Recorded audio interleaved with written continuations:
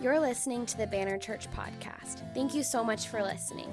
For more information, visit us online at thebannerchurch.com.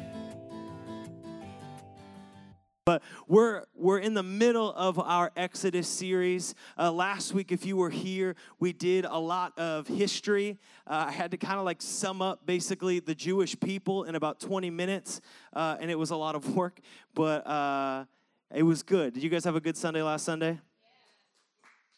And so, sorry, I'm like coughing, but it's good coffee.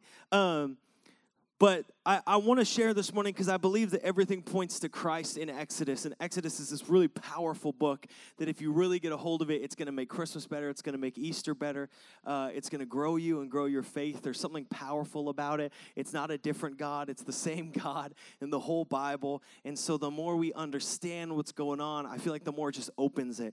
And when I shared last week, people came in, they were like, oh, I had no idea this meant this. I had no idea this is where, that this came from or where this is going. And let me tell you, the deeper we get into Exodus, the more things you're going to be like, oh my gosh, the Lord is awesome. Like the Lord is thoughtful. The Lord is not like just playing it by ear. And that should give you hope and peace in your life this week, that the Lord is not like playing your life on like the edge of his seat.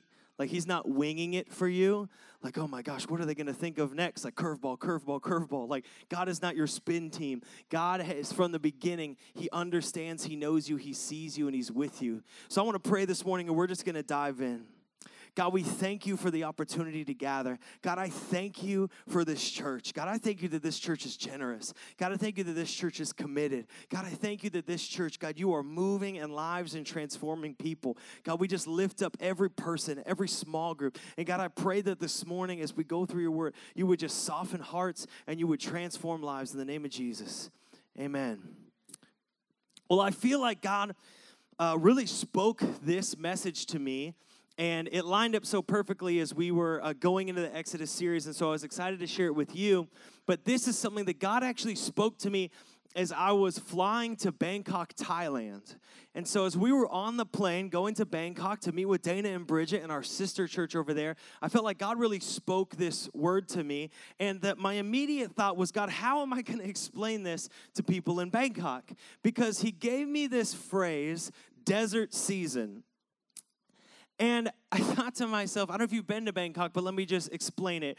No desert, mostly jungle, bugs, and water. And then Bangkok is mostly city, and then more city. And then when you get to the edge of that city, more city. Because there's 20 million people. And I'm like, God, how am I going to describe this desert season?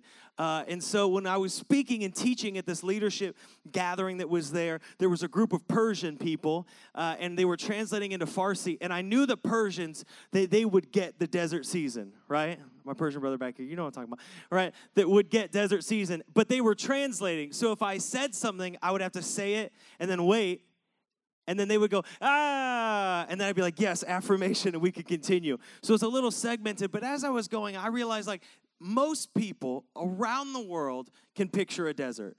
You could grow up in Antarctica and still probably picture a desert. Like, if you've ever had television or have seen, like, a grain of sand, it's just like, it's this a million times, right? We can picture a desert. Right, like if we were to have like a whiteboard here and draw a desert and define a desert, we could pick out a couple things. So let's just in our mind, let's paint the picture of a desert. You're like, look outside. No, but let's paint. What are some things that define desert? Shout it out. Let's do it. What's something that defines a desert? Some heat. I heard dry. Okay, good. What else? No water. Destitute. All right, cool, sick. Someone's like, I was going to shout something. Now I feel self-conscious. No, that's good. Yeah, I think it's dry, it's hot, it's desolate, it's difficult, right? Like the desert is difficult. Like no one, like we all live here now because of an invention called air conditioning. Before air conditioning, guess how many people lived here? Like 3, right?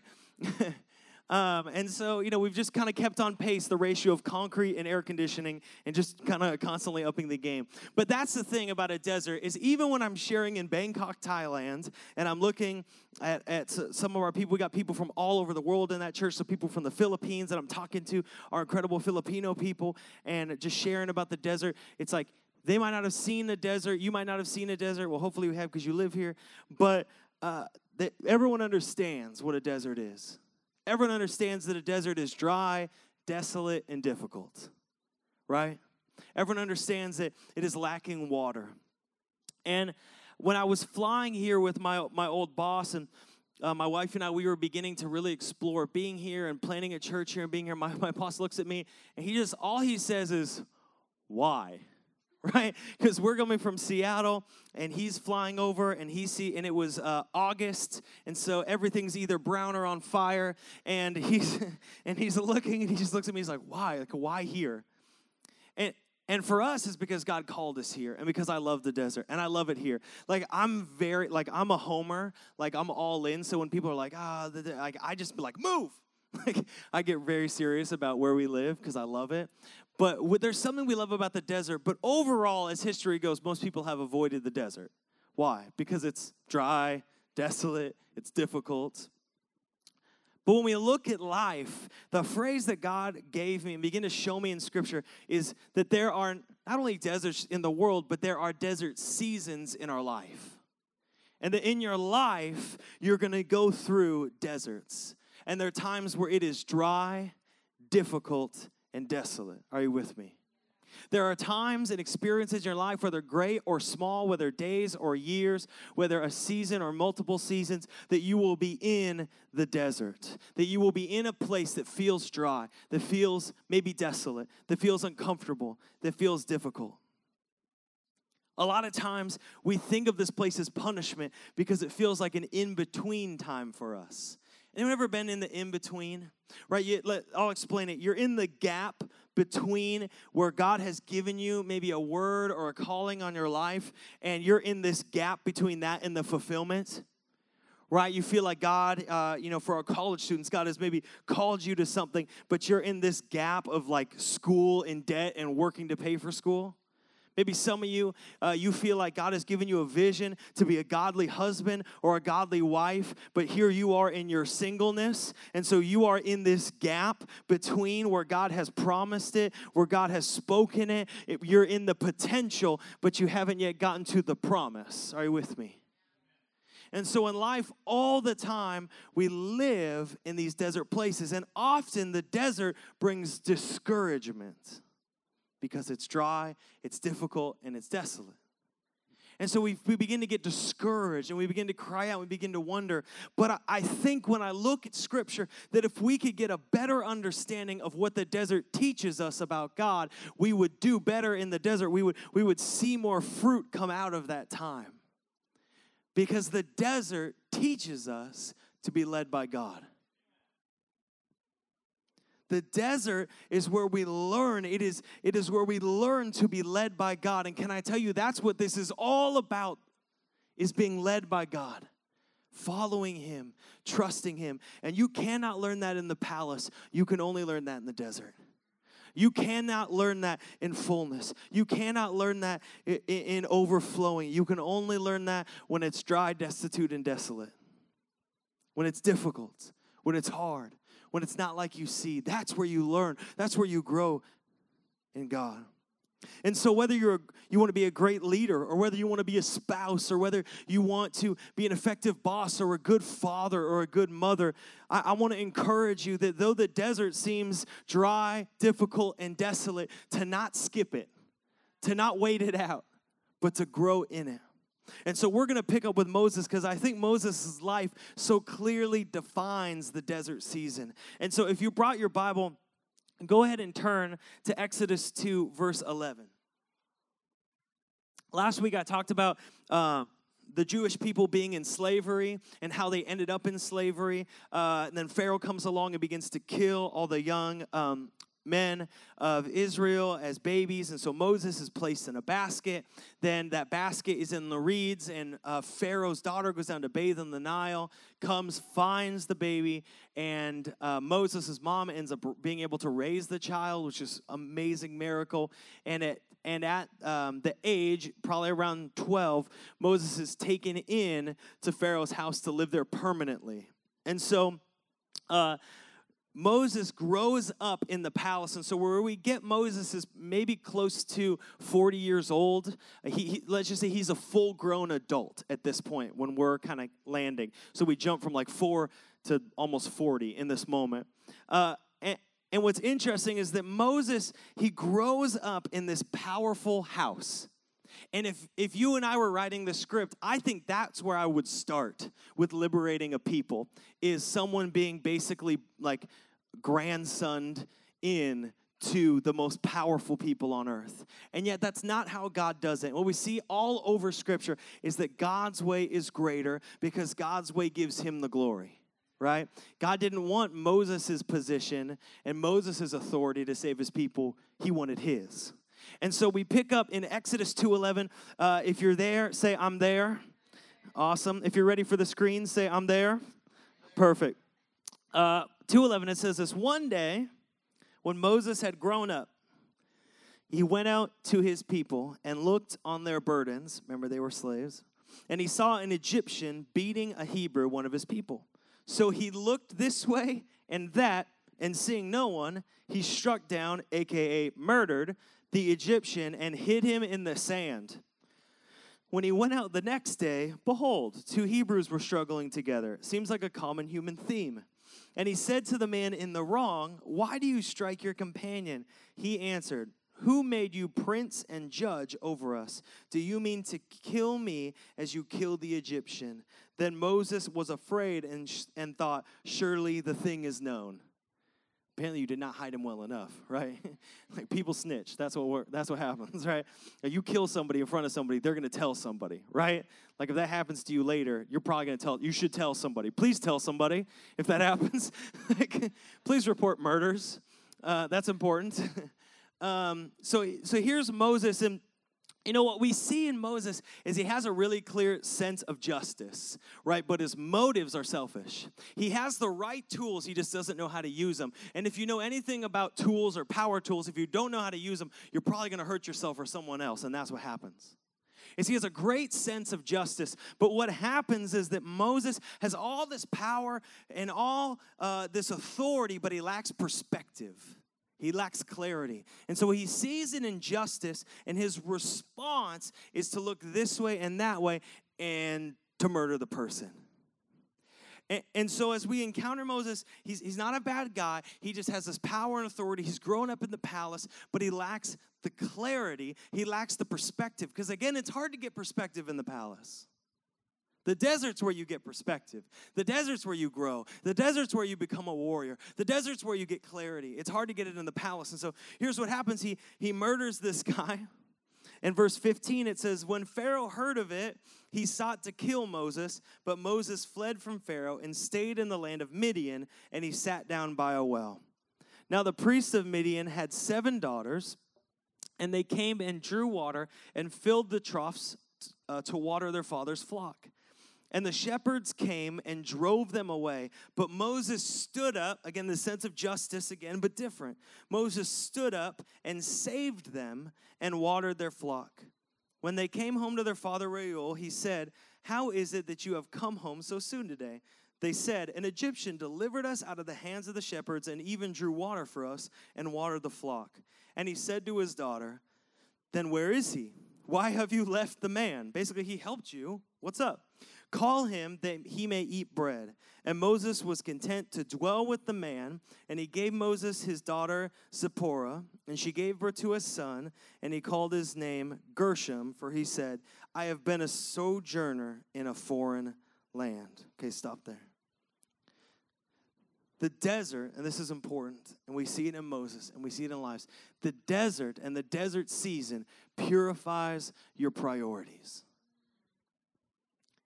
When we look at verse 12, it says he looked this way and he looked that way, and then he murdered somebody. I mean, there's no way to like dance around that, right? And again, the guy was getting beaten. I understand this was wrong. It was a sense of injustice. But in this moment, what Moses decides to do is take the liberation, to take his calling, to take his purpose upon himself and his own strength and his own wisdom, and he does it in secret. Meaning he looked this way and that way means he committed premeditated murder. So one of the greatest biblical figures is a murderer. People are like, oh, that's not that fun. But there's this moment where he's looking this way and that way, and he commits this act, this premeditated sense of murder. And so he has the zeal, he has the passion, he has the fire, and apparently he's strong enough to kill somebody with his bare hands. So he's got the might, he's got the strength. But what he doesn't have, what he doesn't possess, is the purity of his motives. He doesn't possess the purity of his priorities. But as we see in 2:17, as Moses goes out, he encounters again another unjust situation, and he stands up for somebody. He drives the shepherds away, and he protects these people. So what Moses possesses is a great sense of justice. But the theme that's going to exist all through Exodus that will eventually culminate with him missing something so incredible because he cannot control this is that he has the tools, he has a desire for justice, but he struggles with the pride to do it himself. This is so important, is that pride will undercut the power of your purpose. Pride in your life, more than maybe anything, will undercut what God has called you. It will undercut the power of the purpose that God has called you to. Moses does not get into the promised land. Why? Pride. Sin separates us from God. Why? Pride. I don't need a Savior. I am my Savior. Are you with me? Do you understand? It's pride that separates us.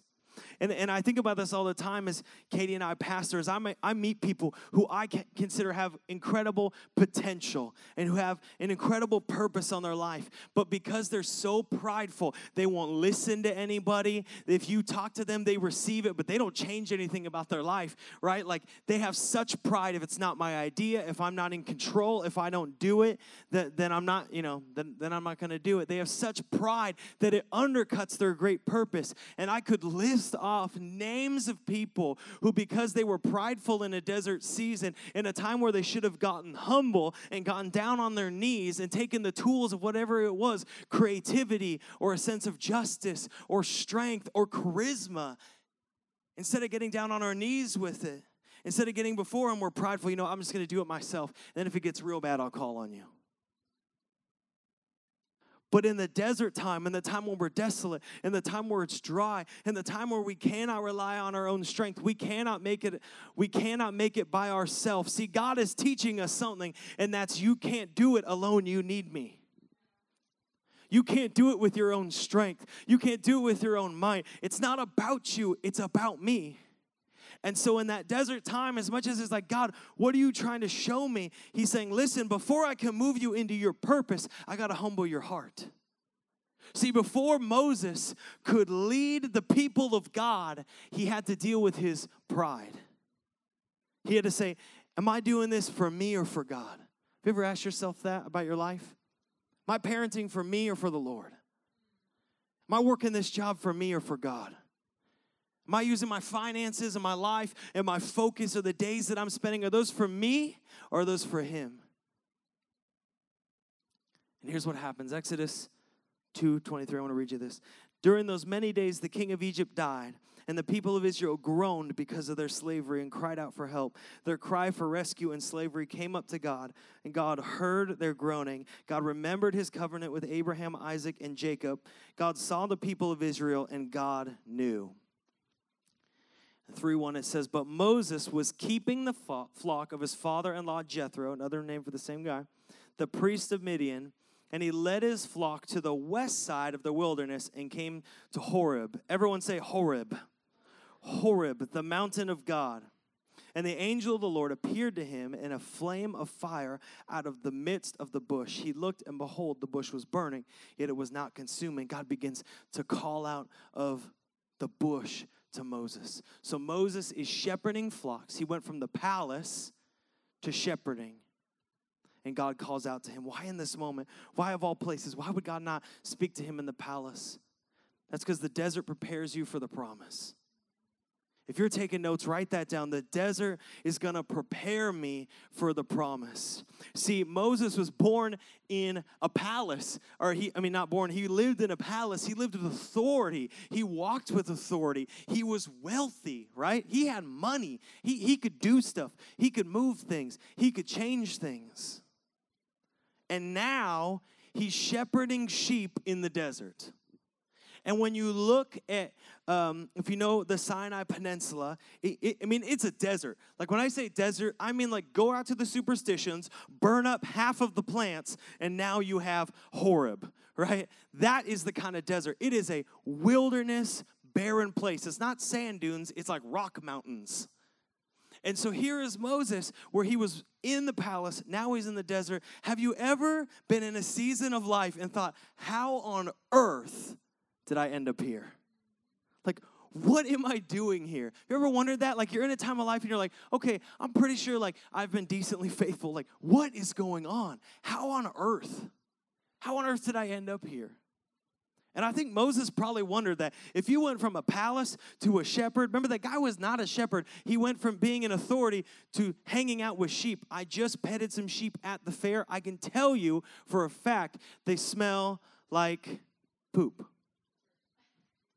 And I can't picture what like 1,000 of them smell like, right? Just all together, and that's where you live. So he went from the palace to poop, right?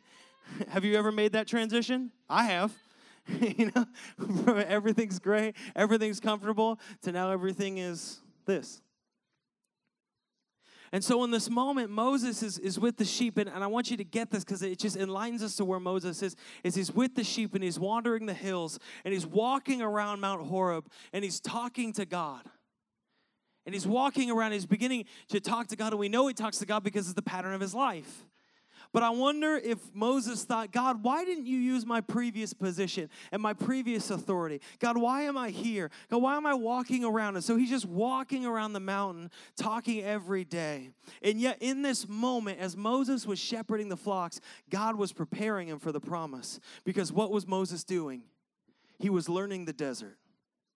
Now hear me, this is so important. Moses grew up in town, right? He's not a country boy. How is a palace guy going to lead almost 1 million people into the desert if he's never even really spent time in one? How are you going to lead people someplace you have never been? Right, how is Moses? So what is he doing? He's walking around. He's learning how to shepherd. He's learning how to put up with stray sheep. He's learning how to put up with sheep that wander and go far and ghost you on text messages. Like he's learning how to really like bring them in and really guide them. And like, I haven't seen you for 2 months, but you still call us your church. Like, right? He's learning how to like shepherd them in. Like what, we're hungry, Moses, right? All of this. He's learning where food is. We're thirsty, Moses. He's learning where water is, right? He's going through because he's about to lead almost 1 million people out of Egypt. And so he's learning.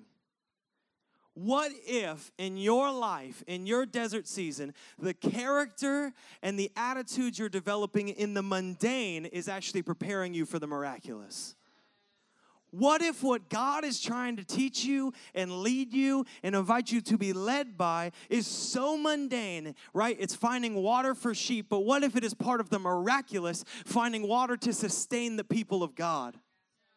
What if what you're learning in this quiet, simple, somewhat dry, somewhat desolate, somewhat difficult place is actually preparing you? What if what God wants to teach you in your singleness is preparing you for your future? Single people, listen to me. What if God wants to teach you how to be led by him in this moment? What if God wants to teach you how to be pure? What if God wants to teach you how to do right with your finances? What if God wants to teach you and lead you and wants you to learn in this desert time, in this gap in between, how to trust him? Because listen, if Moses doesn't learn this, how is he going to lead a flock? And if you don't learn in the desert season, basically here's what happens. If you do not learn in the desert time, when God's trying to teach you something or lead you something, parents, if you're not learning in this season as you're expecting children, as you're waiting for your future, people who are entrepreneurs, as you're waiting to build your business, young people, as you have dreams and visions for your life, if you're not preparing, if you're not walking through the mundane, how are you going to lead through the greater desert that's to come? How are you going to lead others? All that's going to happen is you're going to hurt yourself and you're going to hurt any sheep dumb enough to follow you. If you're single and you do not learn to be led by God in the desert, you're just dumb enough to hurt any sheep that's going to follow you. But in this moment, in these times where it's dry and it's desolate and difficult, what we see all throughout Scripture is as people are led by God, as they're in this season, they begin to understand how to be led, how to trust, how to find living water, how to find sustenance, how to find strength, and how to find support. So when the greater desert comes, when the desert of a sick child, when the desert of a difficult financial season, when the desert of a relationship that's not going how I planned, and a vision for my life that's not going how I planned, when I hit that greater desert, I'm already prepared because I know the desert. Are you with me? I've crossed the desert. I've walked with God in the desert. And I want to encourage you to not skip, to not wait out, to not bypass the desert season. Because more than anything, not only do you not want to miss it for you, you don't want to miss it for somebody else. I got to learn some things right now as I'm walking through the desert of certain situations in my life, in difficulty, in dryness in my life, so that I can pass that knowledge on to my daughter so that she does not die in the desert. Are you with me? And the biggest thing I think when we see Moses is that he's talking to God, that he's speaking with God, because one of the biggest things that happens in the desert is that it clarifies your calling. Did you know everybody has a call of God on their life? You were called to be led by God, to walk in His purpose, to walk with the promise that comes from Him. We believe that. Ephesians 2:10 says, "For we are His workmanship, created in Christ Jesus for good works, which God prepared beforehand that we should walk in them." See, so many key people in Scripture have a desert season before they walk in the calling because it clarifies the calling in their life, right? Moses, he's walking in the desert. He's being faithful. He's shepherding. He's learning all these things. So when he goes back and he gets the people of God, he's going to bring them out. He has this clear calling. Listen, we're getting through the desert to the promised land. And someone's walking through. They just grew up in, Ramses. They've never seen like a scorpion that's 4 foot long or, all these crazy spiders and like other snakes and things that live in the Middle East. It's bananagrams, and they see that, and he's like, "Don't even worry, man, I got that," right? I'm going to step on that. I'm going to deal with that because I face it. I'm prepared. I have this clear calling of where we're going to go, where we follow God. David, one of the most famous biblical figures. Did you know David, he was not found in a palace. Where was he found? In the wilderness, in the desert. They say wilderness. We would definitely say desert. 1 Samuel 16:11, Samuel comes to anoint the new king. And he comes before Jesse, David's father, and he says, "Bring out all your sons." And so Jesse brings out all the sons that are at home, all the sons that are in the comfortable place, all the sons that are good looking and tall, all the sons that you would expect. And it gets to this moment, Samuel says to Jesse, 1 Samuel 16, "Are all your sons here?"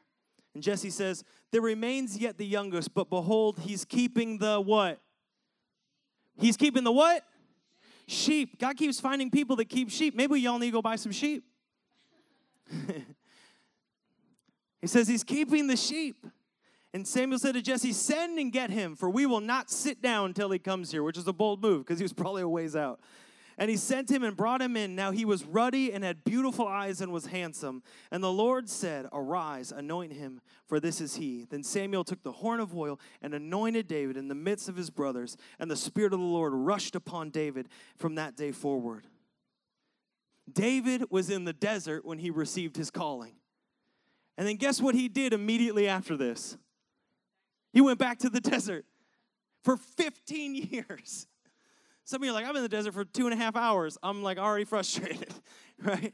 He went back for 15 years, but see, David saw it so differently.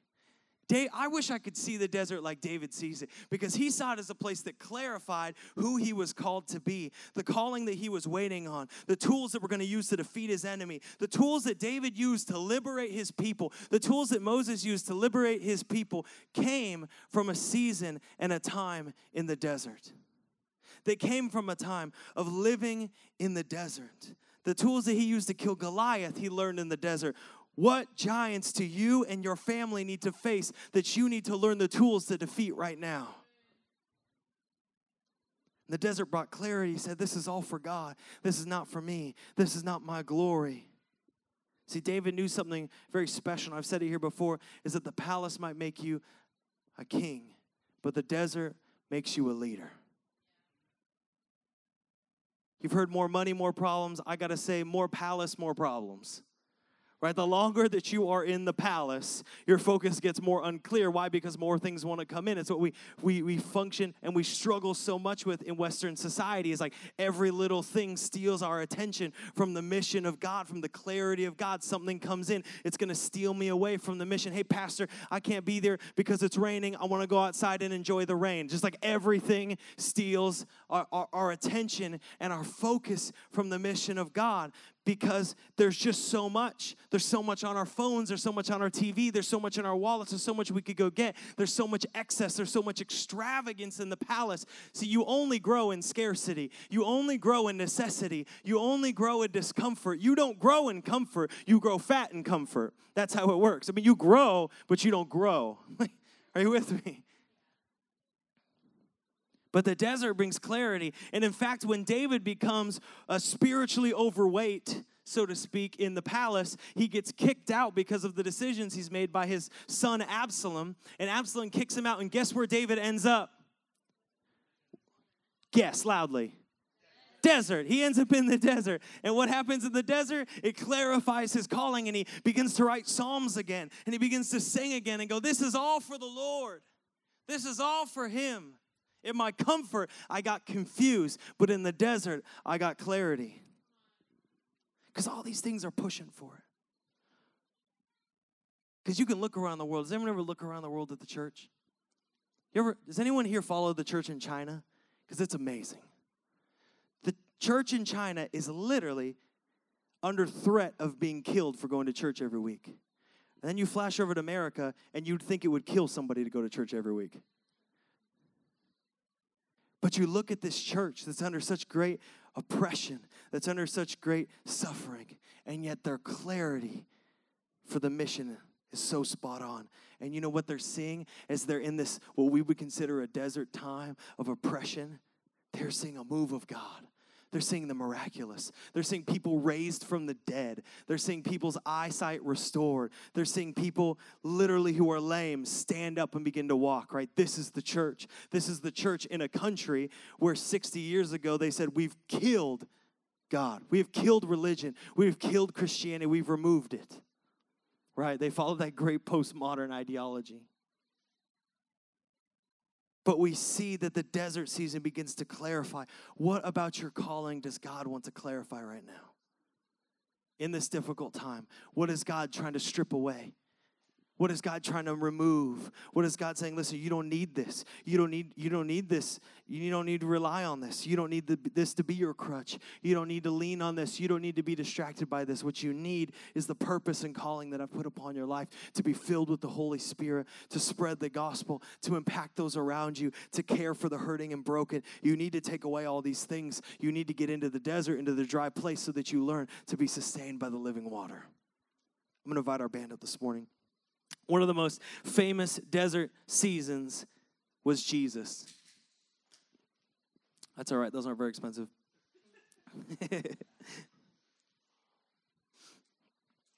One of the famous desert seasons is Jesus. Matthew 3, Jesus receives this moment, this powerful moment of his baptism. And then Matthew 4, he immediately goes out to where? Take a guess. 1, 2, 3. The desert. Are you seeing a theme?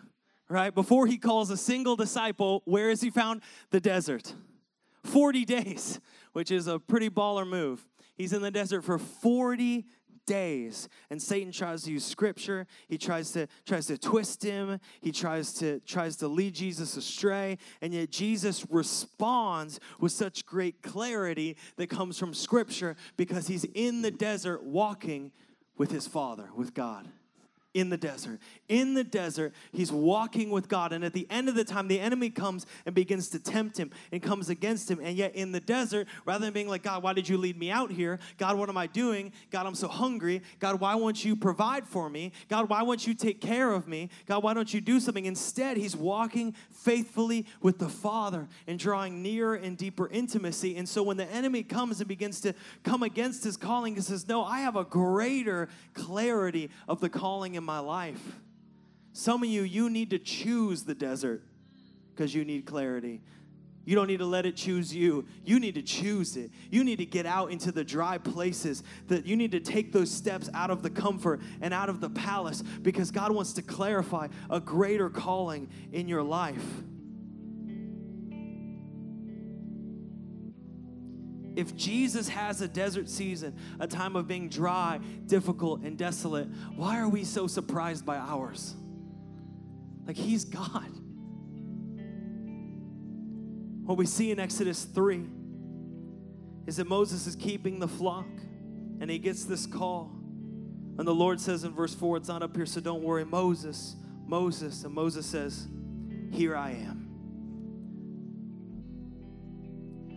Moses gets his clear calling because he spends time with God walking around Mount Horeb. And I love this because God tells him, listen, I'm going to bring you back here. Have you heard of Mount Sinai? Right? Same mountains, same grouping, same place. God brings him back. You can still go to Horeb and see the split in the rock. Google it later, where he strikes the rock. But God brings him back. When the people are liberated, they come to Sinai, and Moses ascends the mountain, and he speaks to God, and he receives the commandments. And I wonder if there were people in that moment thinking, man, why does he get to go up and we don't, right? Like, why does Moses get this? Why is Moses seeing this fulfillment? Why is Moses seeing this intimacy and we don't?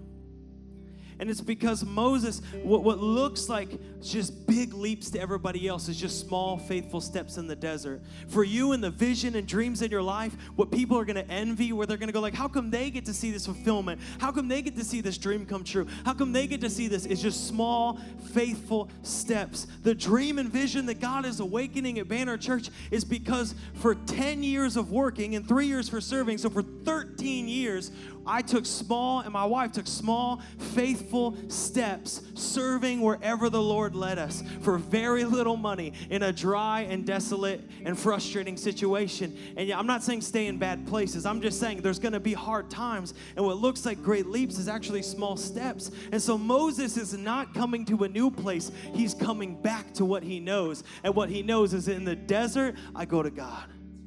Because God clarifies where we're going. God clarifies what we're doing. I've already been to the mountain. I've already spent time with God. I've already been led by God. So now that it's really difficult, now that I'm really exhausted, now that I got all these people following me, I'm already prepared. I'm already clarified. And I'm just going to go before it.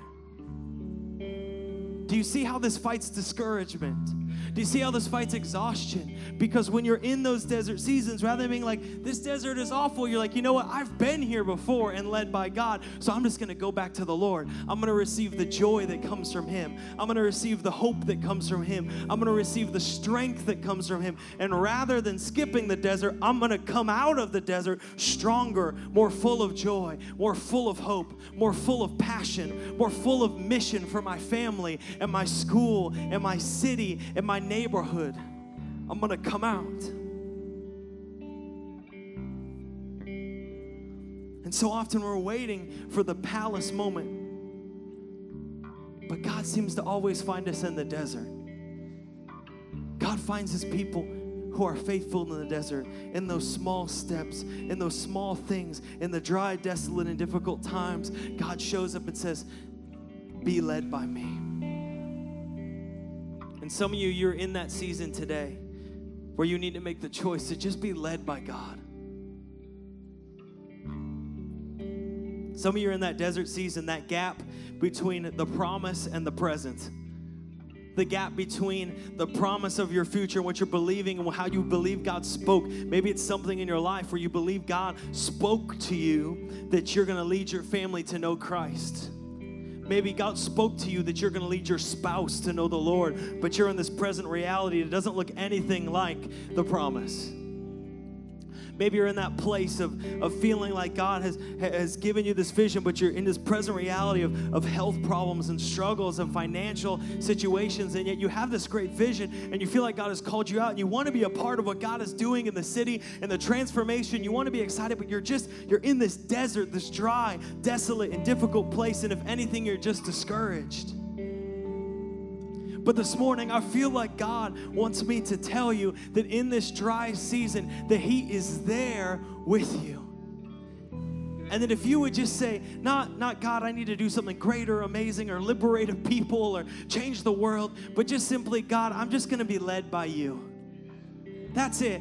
I'm just going to go where you call me and do what you say. I just want to be led by you. Can I tell you, God loves to use people that He leads. And God will use you and bring you through the desert. Your finances, your singleness, your struggles, your darkness, God will lead you and lead you out. But the question is, will you be led? Will you say, God, I trust you. I give up control to you. In the dry place, will you drink from the living water of the Lord, or will you try to sustain yourself? In the desolate place, will you spend time with God, or will you be isolated? In the difficult place, will you trust in God and lean on Him, or will you lean on your own understanding and your own strength? I'm just going to ask you a question this morning. When was the last time you took your life, every piece, and you just laid it at the feet of Jesus, and you said, today, right here, God, lead me in the desert. It's dry, it's difficult, it's desolate, it's discouraging where I'm at, but I choose today to lay all of this at your feet and say, God, I trust you. I'm with you. Lead me to the water today, God. Would you stand with me this morning? When you stand, would you just close your eyes so we can focus just in this last moment? I know we got to wrap it up. We're going to end in a time of worship, and I love that